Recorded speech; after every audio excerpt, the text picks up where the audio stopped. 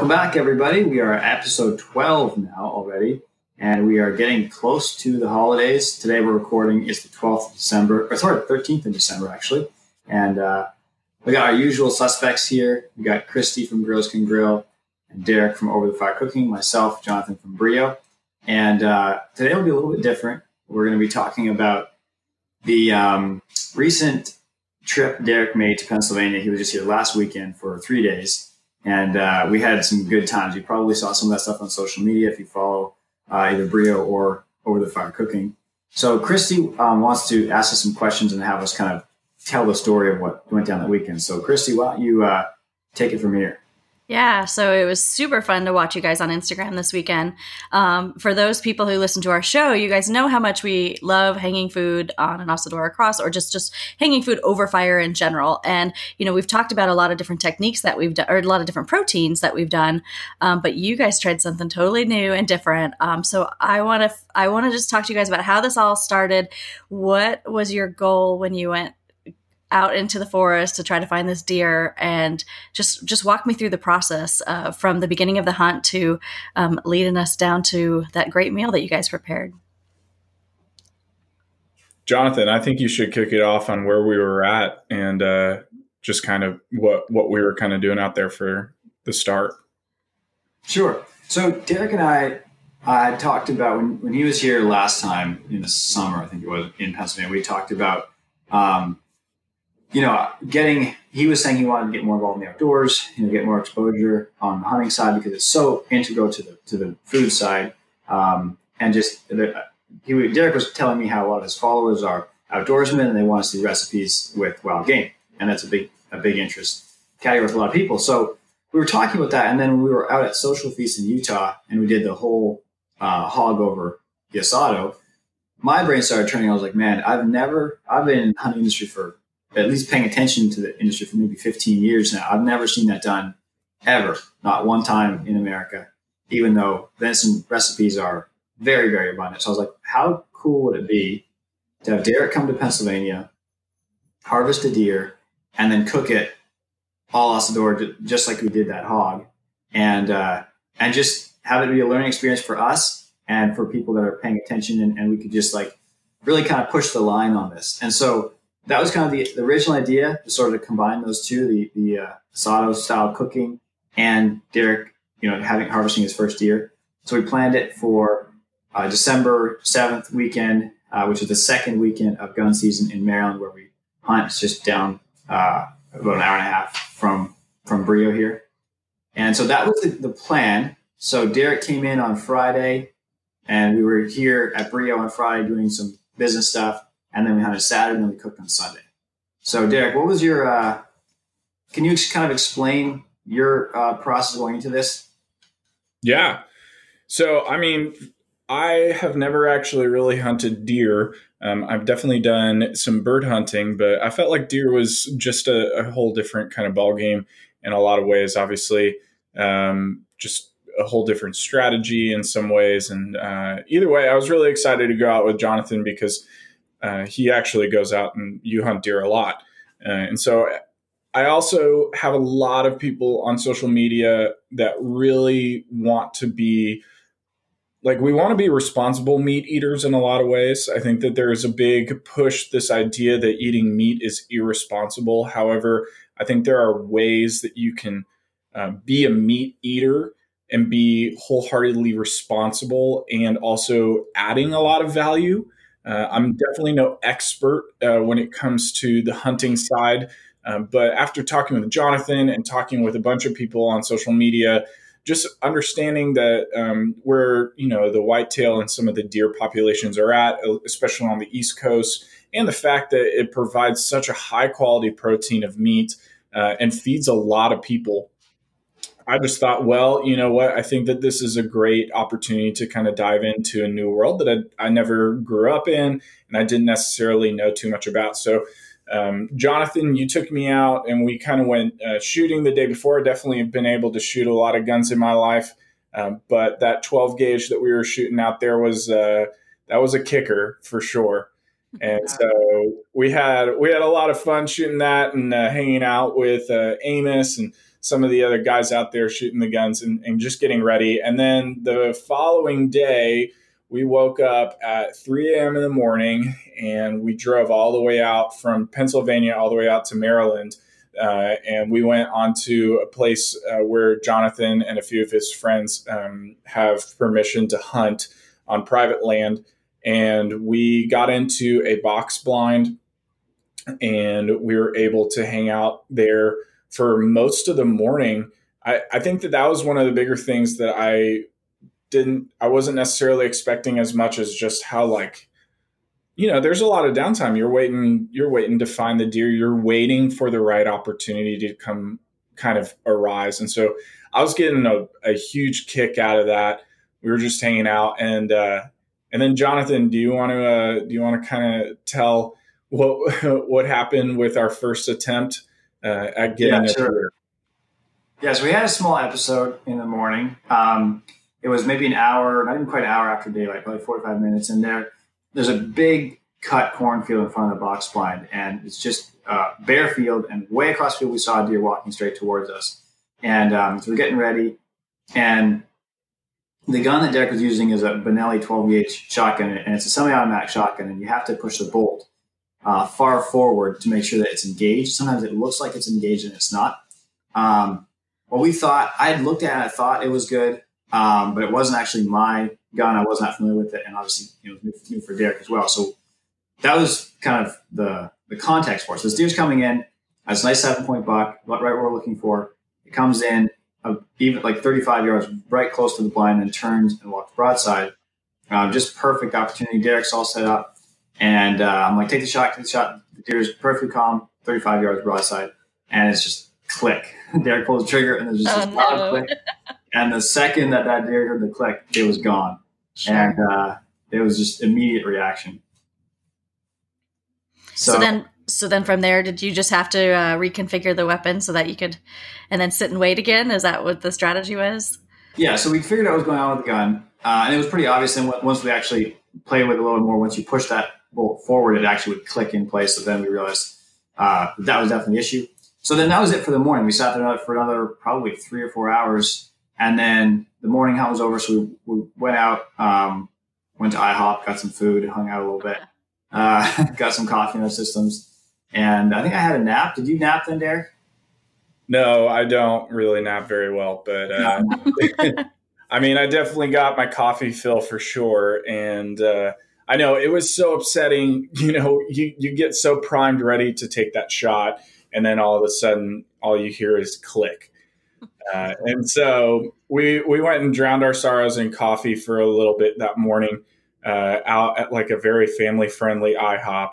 And so that was a lot of fun. And then we got back to the farm probably around 3 o'clock in the afternoon or 2 o'clock in the afternoon. Yeah, I think it was like 1 or 2 is when we got back to the blind then. And we were ready to go. I mean, the guys that have just been kind of watching that farm were telling us that the deer were coming out later in the afternoon. So we went back out a little earlier, and we got all our stuff ready to go. We were just really stoked and got right back into it. And we sadly spooked some deer as we were coming back in to get into the box blind. And I just don't know if there was any way we could have prevented that. We were trying to go downwind, and we were following kind of where the farm meets the woods, and we did spook a few of them, which we're still kind of figuring out how that happened in some way, because we didn't even spook them until we were like well in to the actual blind. So, and then we just got ready and we were good to go. And out of probably like about 2 hours into waiting, there was a young buck that came down to start getting an afternoon snack. And I remember Jonathan was like, all right, here we go. And there was a young buck coming down. And then all of a sudden he goes, wait, there's another one. And it's a bigger buck. And so we waited just a little longer, and the bigger buck kind of pushed the younger buck out of the way. And the younger buck kind of scampered away a little into the forest. And the big buck was facing me. And so probably for a solid 2 minutes, I was setting on him, waiting for the opportunity to go on that broadside shot. Mm-hmm. And, we're just like aiming and waiting and aiming and waiting. And then finally he turns, and we took the shot. And I mean, if I do say so myself, it was pretty perfect placement. And so we snagged ourselves a good 7-pointer. How much do you think that guy weighed, Jonathan? So it was probably a 2.5-year-old deer, pretty big bodied buck. We didn't actually get it weighed. We butchered that night and didn't have the scales.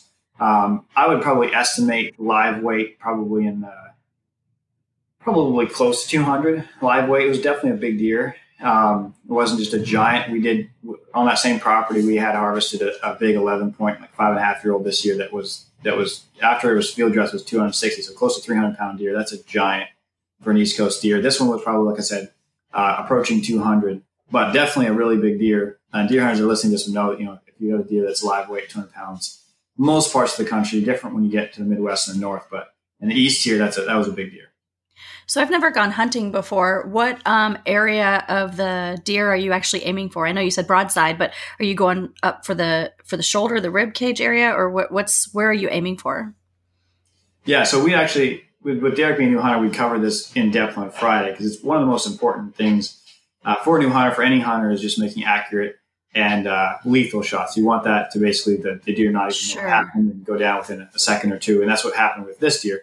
So basically, what you're looking for is you have the lungs and the heart is kind of the right behind the shoulder if an animal's broadside to you, and that's consistent across most big game animals. And you're basically looking for that double lung or heart shot, and it's all kind of the same area with a weapon that like a 12 gauge shotgun slug.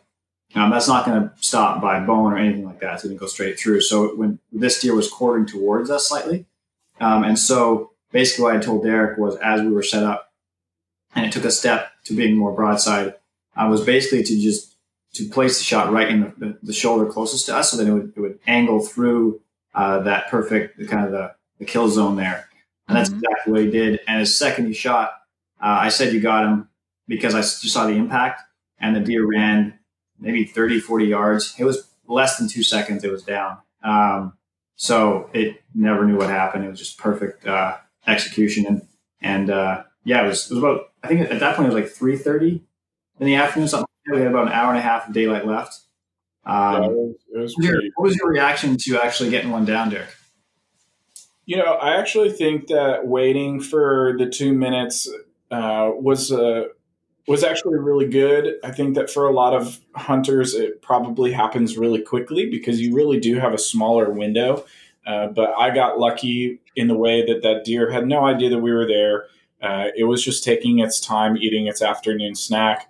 And so I was able to just kind of just come to peace in a lot of ways with everything that was going on. Being a first-time hunter, especially with a deer like that, I definitely think I didn't necessarily grow up in that kind of a family that went hunting or that was just really kind of surrounding themselves with that, with outdoor and harvesting in a lot of ways like that per se. But I do think that it was a really awesome first experience. Being able to just take a moment to really take in everything around it. Also learning just about everything that was happening, like talking about the immediate kill shot and all that stuff. The deer, it was shot, it was out, it was gone. And in a lot of ways, it was more exhilarating to be able to eat game that you had to really work for and hunt for. Because I think that, there's a lot of stuff. I love beef. But when it comes to venison and a lot of wild game, the fun part about it is that, they know that you're the hunter. And so it is cool because they have just as much opportunity in some scenarios to get away, especially when we make mistakes.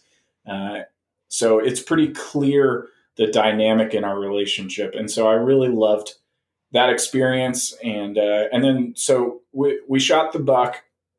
And then we were able to get 2 does as well. And so we actually were able to get 3 deer in total. I was really stoked. We were able to go back and get them butchered as well. Actually, Jonathan is quite the master deer butcher, and that was a lot of fun as well. I mean, I think that the other fun thing about it and the really awesome experience about it is that because we are so separated from our food in a lot of ways, being able to be there with the deer, not only killing it in like a in a hunt, but then also experiencing the whole process. I mean, I've seen lamb and I've seen beef and all that stuff, but it's a whole other experience just being out in nature and breaking the deer apart, basically.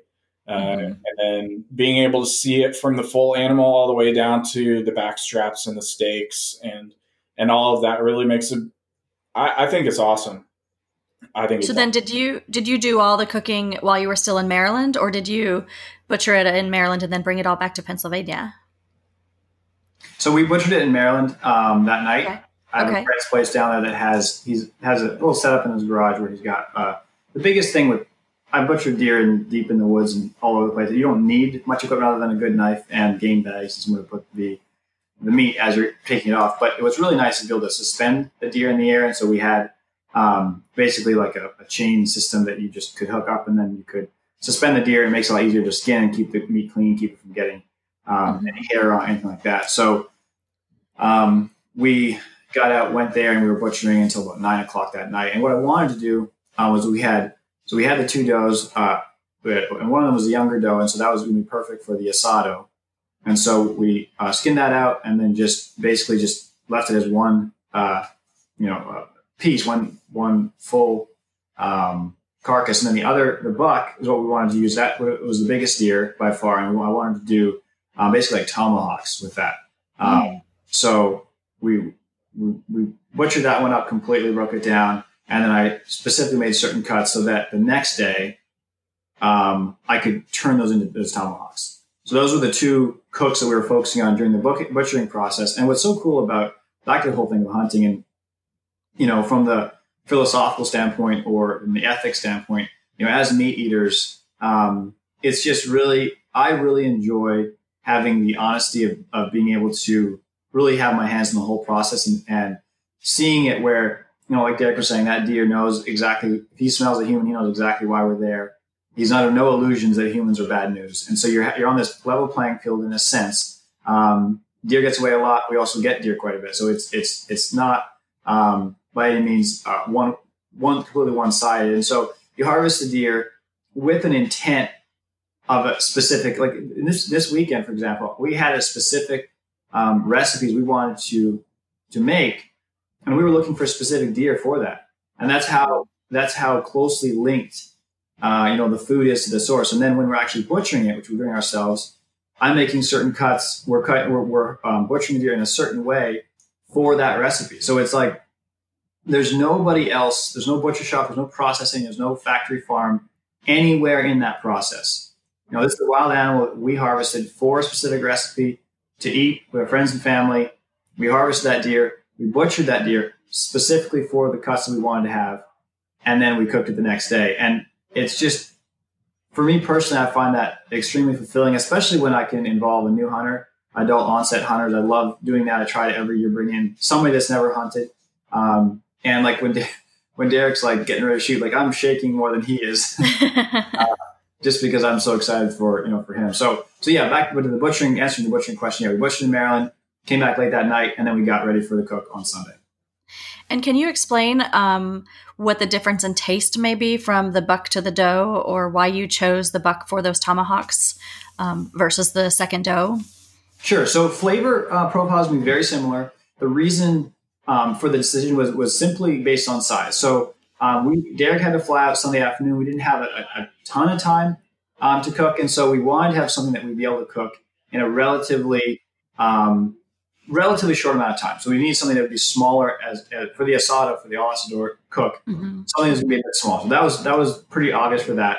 And then for the tomahawks, I wanted the opposite. I wanted the biggest, possible cut for that because of what we're trying to do with it. So that's where we made the decision. If we made the reverse decision, we wouldn't have been able to get that. We could have definitely cooked the buck au Asado, but it would have taken longer than the time we had. And the tomahawks from the young doe would have been fine. They just would have been a much smaller presentation. Wouldn't work quite as well on things. So those are decisions from a taste standpoint, very similar. From a texture standpoint, a younger deer will be typically more tender, but it's not. There's kind of some misconceptions that you shoot an old buck and it's going to be all tough, and it's like that's not the reality. If you prepare correctly, there is some difference, but ultimately, it's not a thing of saying like, oh, like you can't eat this meat or you can't. It's venison is venison. If you prepare it correctly, it's all going to be great.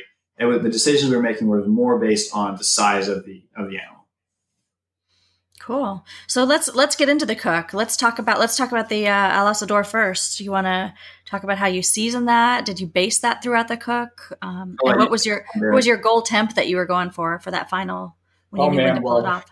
I think that the one thing that we might have even left off is that we actually made the asado cross ourselves. That's right. Yeah. So that was like that's the first time, I've done asado cross cooking a lot, but cooking on a self-made asado cross, that was quite the experience. There was a few learning curves that we learned, but Jonathan and I, we basically went into the backwoods just off of the back of Brio, and we cut down some straight branched,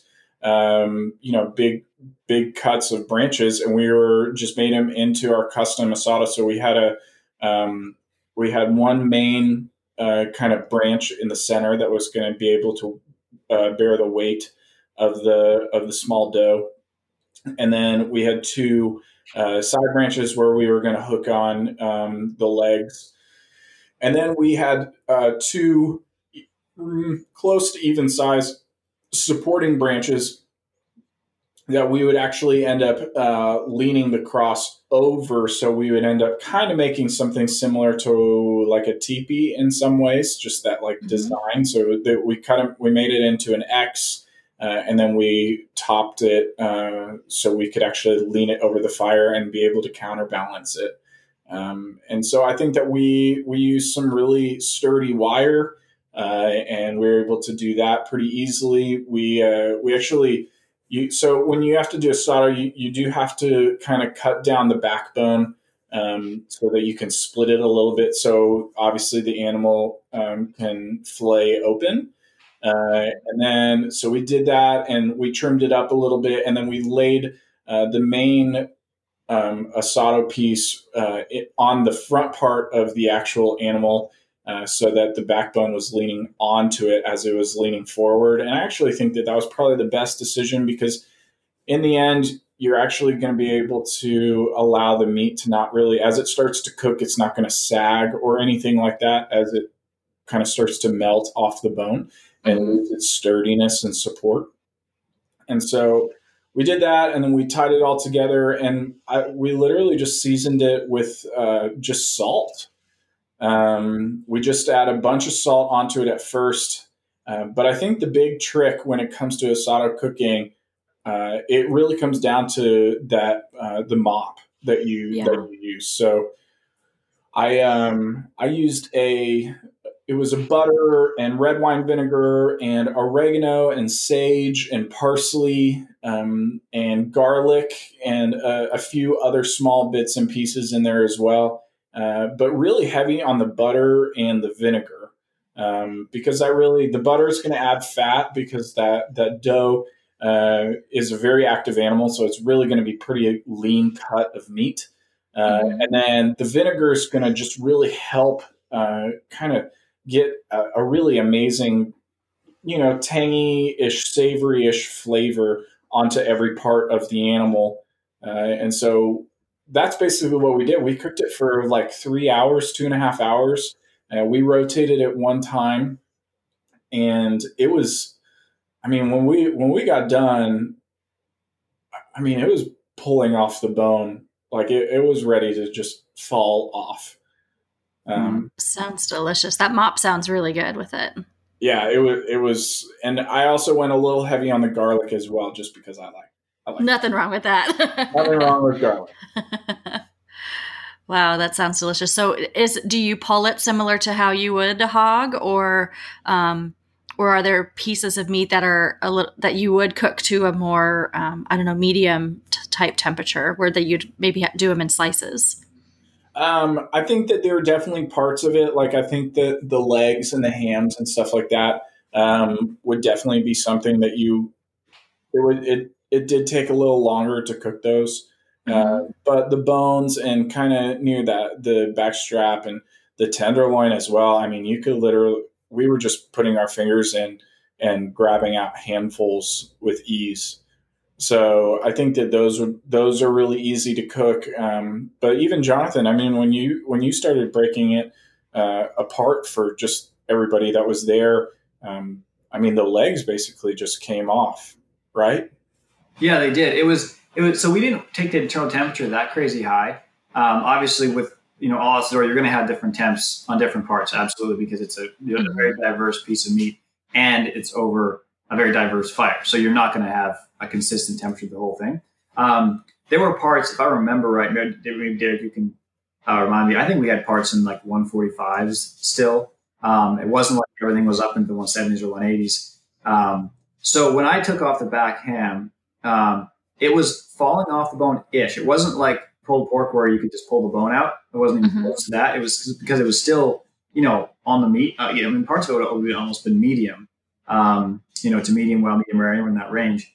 But because of the slow cook time and the consistent mopping, it was even parts that were, in the medium to medium well range were still a lot softer than I was expecting it to be. So when I served it, it wasn't quite a pull. Like if you would have taken it another 2 hours, then I probably would have just pulled most of the bigger piece of meat, the hams and the shoulders, and just had more like pulled venison. It was more to the point now where you just sliced it almost like maybe more like a prime rib as an example, where you're serving it. It's very tender, it's very moist, but you're not pulling it and putting it on a sandwich like that, if that makes sense. So somewhere in that kind of pull zone is where I would put it.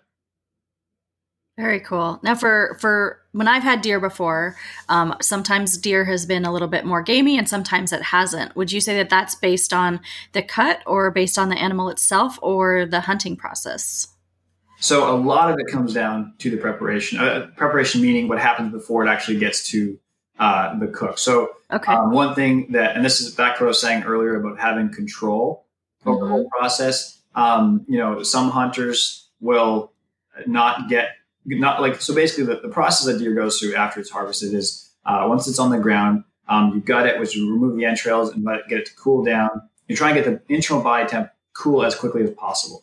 And then the skin comes off and then you break it down to quarters and you break it down from quarters into individual cuts. And so at any point in that process, if somebody's, lazy or isn't doing their job correctly or is a little negligent, it's going to affect the meat flavor and it's going to get more gamey. So if whoever's doing the gutting process isn't doing a good job and entrails are being cut into and the stomach is being opened up and that's getting on the meat, that's going to add gamey flavor to it that you definitely don't want.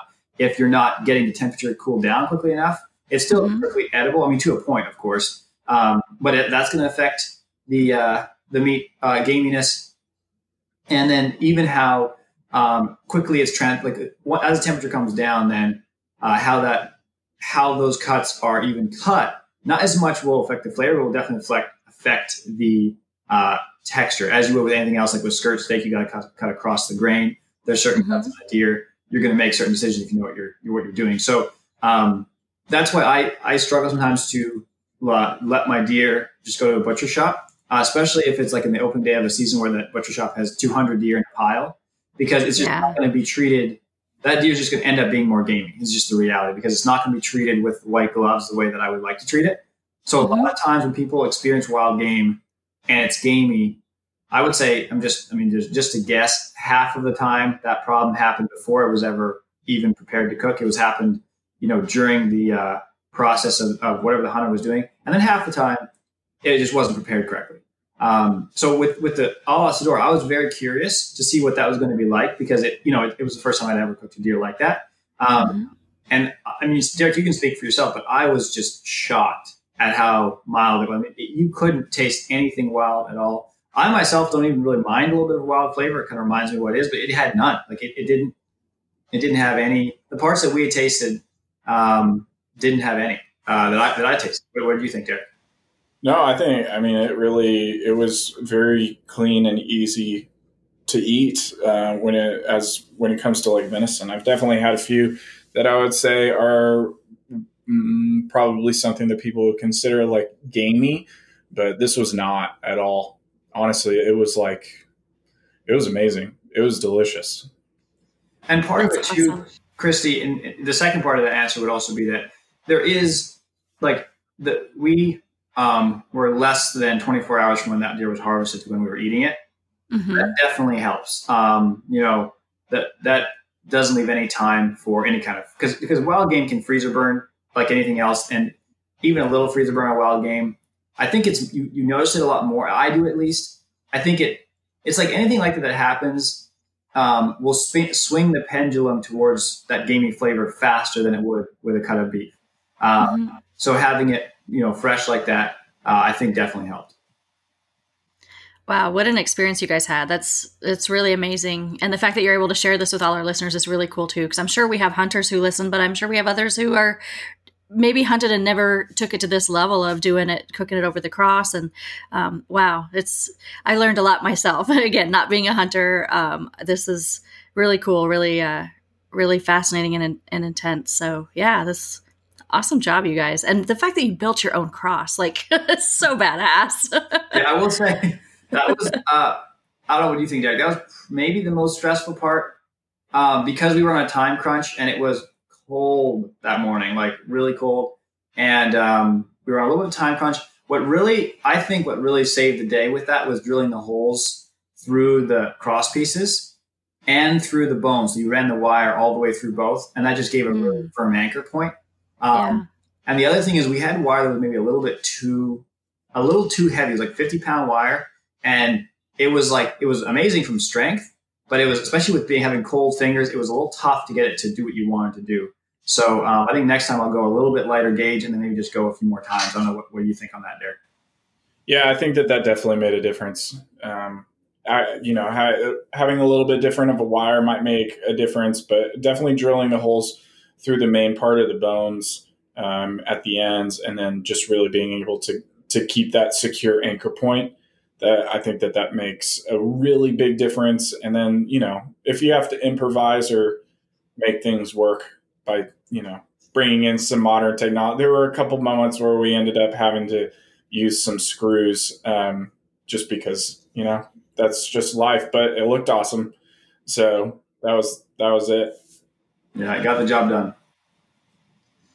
Yeah, and if you guys didn't see this yet, please go to their Instagram pages, Over the Fire Cooking. And Jonathan, did you post it on your personal page or your Brio page? I was posting on my personal page. I posted some of it on Brio. For the Asado cook, we weren't actually, of course, using a Brio. So sure. The Brio folks, I wanted to kind of direct them to Derek's page to get all the ins and outs on that side of it. I was more posting about the tomahawks. But definitely go to Over the Fire Cooking. It's like probably right when this episode goes out, it'll probably be, I don't know, maybe 6 or 7 posts back, but you'll see the thumbnail there is the deer on the wooden Asado cross there, and definitely check that out.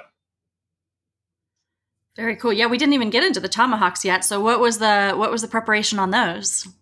So that's pretty straightforward. Basically, what you're doing is you're taking the rib cage, which those ribs go up against the spine, and then you have basically what would be the back strap. So traditionally, what you do is you pull the back straps out and cook those by themselves. But what I wanted to do this time was for more of a kind of a unique appearance, and also because I wanted to just try it, and because cooking it on the rim of the Phoenix, the bones actually are kind of nice. You can just grab the bone to flip it both ways. So what we did was basically about halfway down the rib, like half of the ribs, because they kind of come in like that half moon shape. You kind of cut them right in the middle. So you have the ribs that go down to the belly would not be part of the cook, and the ribs that the half of the rib that goes up towards the backbone would be. And then it's just a matter of cleaning off each rib. And then that meat can then be ground up for sauce or anything like that you pull off. But then the ribs are clean, and then just going between each rib and cutting, cutting all the way through. So you're left with this piece. And then before we did that, you take a saw and basically take go right along the spine, so that what the piece that comes off would be that basically that whole half of that part of the deer, which would include one half of one back strap, one on each side, and the rib bones, and then just cut them in basically into little tomahawks, and then there you go. That's really all there is to it. They were nice. awesome. Did you cook those on the brio, or yeah, how'd you cook those on the yeah. rim of the Phoenix. Yep. Yeah, nice. Well, sounds like you guys had a blast, a great weekend. You ate well, and you were so connected to what you were eating, and that makes it even more beautiful. And the respect that you paid to those animals was really beautiful as well. So kudos. Thanks for sharing all of that with us. Next time we're going to have to try to get you out here. At least participate. Maybe not start hunting, but you can come and help us with our cooking adventures. Yes, I would love that. That would be awesome. I think the next thing for me too is doing bow hunting, like doing a little bow hunting for the deer. I think that sounds amazing. Yeah, it takes to a different level. When it comes to from the hunter, it requires a lot more from the hunter. So from discipline, focus, and just practice. It's back to that thing of the even playing field with the animal. When you bow hunt, the animal now has the advantage because it's going to have to get very, very close to you, and that's extremely difficult because they have very good senses. So yeah, next it'll be interesting to see what Derek does with his hunting journey in the next few years. Very nice. We should probably wrap up here soon, but one thing I want to give the folks that are listening a little bit of a heads up, or we talked about before the podcast, so we should probably start talking about the holidays. Christmas is going to be here literally, and I can use the word literally here, literally, before we know it, because we're at the 13th right now, and it's kind of a short month. We're going to get to Christmas very soon. And so, Christie, I would love if you could kind of break down what are maybe 3 to 4 main big proteins that you recommend that are, kind of on brand for the holidays, for the Christmas season, and maybe your personal strategy, and kind of give people just a heads up. And then maybe the next episode we can break it down a little further. Yeah, absolutely. So, going with proteins, look at your budget and go from there. A showstopper is always a beautiful prime rib roast. If you have a large group, you don't have to get a 7-bone. Just go for a 3 or 4 bone prime rib roast, and that'll still serve you plenty of meat for your crowd, your family, whoever's coming over. If you listen to last week's episode about reverse searing, that is pretty much the technique that I use every time I'm cooking a prime rib roast. So that's definitely an awesome protein to go with. A ham, you can't go wrong with a ham. I highly recommend getting a spiral sliced ham. It's already sliced for you, so it makes it a lot easier when it comes to service. But when you pick those up in the store or online, they're already smoked for you. They're already cooked. So the main key with that is that you're just going to be reheating it nice and slow and low, keeping some moisture in that pan while you're cooking it so that your ham stays nice and juicy. And then you can finish it off with a nice sweet and savory glaze. And those are, you can pick up a good size ham for anywhere from $20 to $200, depending on what you're looking for. But that's a good option. You can do your turkey again. But most of the time, at least in my family, they're like, okay, we just had the turkey. Let's try something else. So if you want to go the poultry realm, maybe a goose or a duck, those are 2 exciting things that you could cook. You can pick up goose or duck online. And actually my grocery stores around here in Las Vegas actually do sell goose and duck this time of year. So those are a couple of nice options too, where you could smoke either one of those birds. So just a few different ideas. That's awesome. Thank you, Christie. I think I might snag the goose idea for myself personally. Nice. Of course, being myself, it's going to have to be a wild goose. So I'm going to have to. Excellent. Can you just give me real quickly, what's your goose, your just in a real quick snapshot, what's the best way to do a goose? I would do a slow and low personally, because you want to pick up some of that smoke, and you could go with actually, a little, I would probably go with hickory on that. I would just like the flavor of hickory with it. You could do a baste with it, maybe mix in a little bit of either something that's got some acid base, so either some vinegar or some orange juice as you're basting it. And then for a glaze, you could do a nice compote that maybe has some macerated cherries in there, again, with a little bit of vinegar, orange juice, some sugar, and some fresh herbs, absolutely. And usually finish that off to 160, 165. Right. Sweet. Awesome. Yeah. Those are some great tips. Derek, do you have anything real quick? Any final thoughts from either of you, and before we send our folks packing till next week? Not too much. I do think that I've been getting really into doing beef tenderloin, so I think that that's also a really great option during the holidays as well. So Absolutely. anybody that's a little overwhelmed with rib roast or whatever, the fun part about beef tenderloin is that you can, if you wrap it or even get it wrapped for you, you can actually cook it pretty easily on a grill, even direct cooking, just rotating it and making sure it doesn't get burned, and then basting it with some butter, like herb butter or something like that that's been melted. So I do think, but I'm excited. I think next week we should totally just dive into what is some of the best ways to approach these big ones, these big cooks, as we head into the holidays, and give some, cool, interesting, unique, and also practical tips for making sure that you just crush it as you head into the holidays. Absolutely. Anything else from you? Sounds good. No, I'm again always grateful for those who are tuning in. So thank you guys so much. Hope you have an awesome week and are getting ready for the holidays, and come back and see us next week too, so that we can help you prepare. Absolutely. Thank you guys so much. We appreciate you staying with us for 12 episodes. We're going to do these every week, and thanks for joining us on the ride, and thank you for the feedback you've been giving us. It's been great.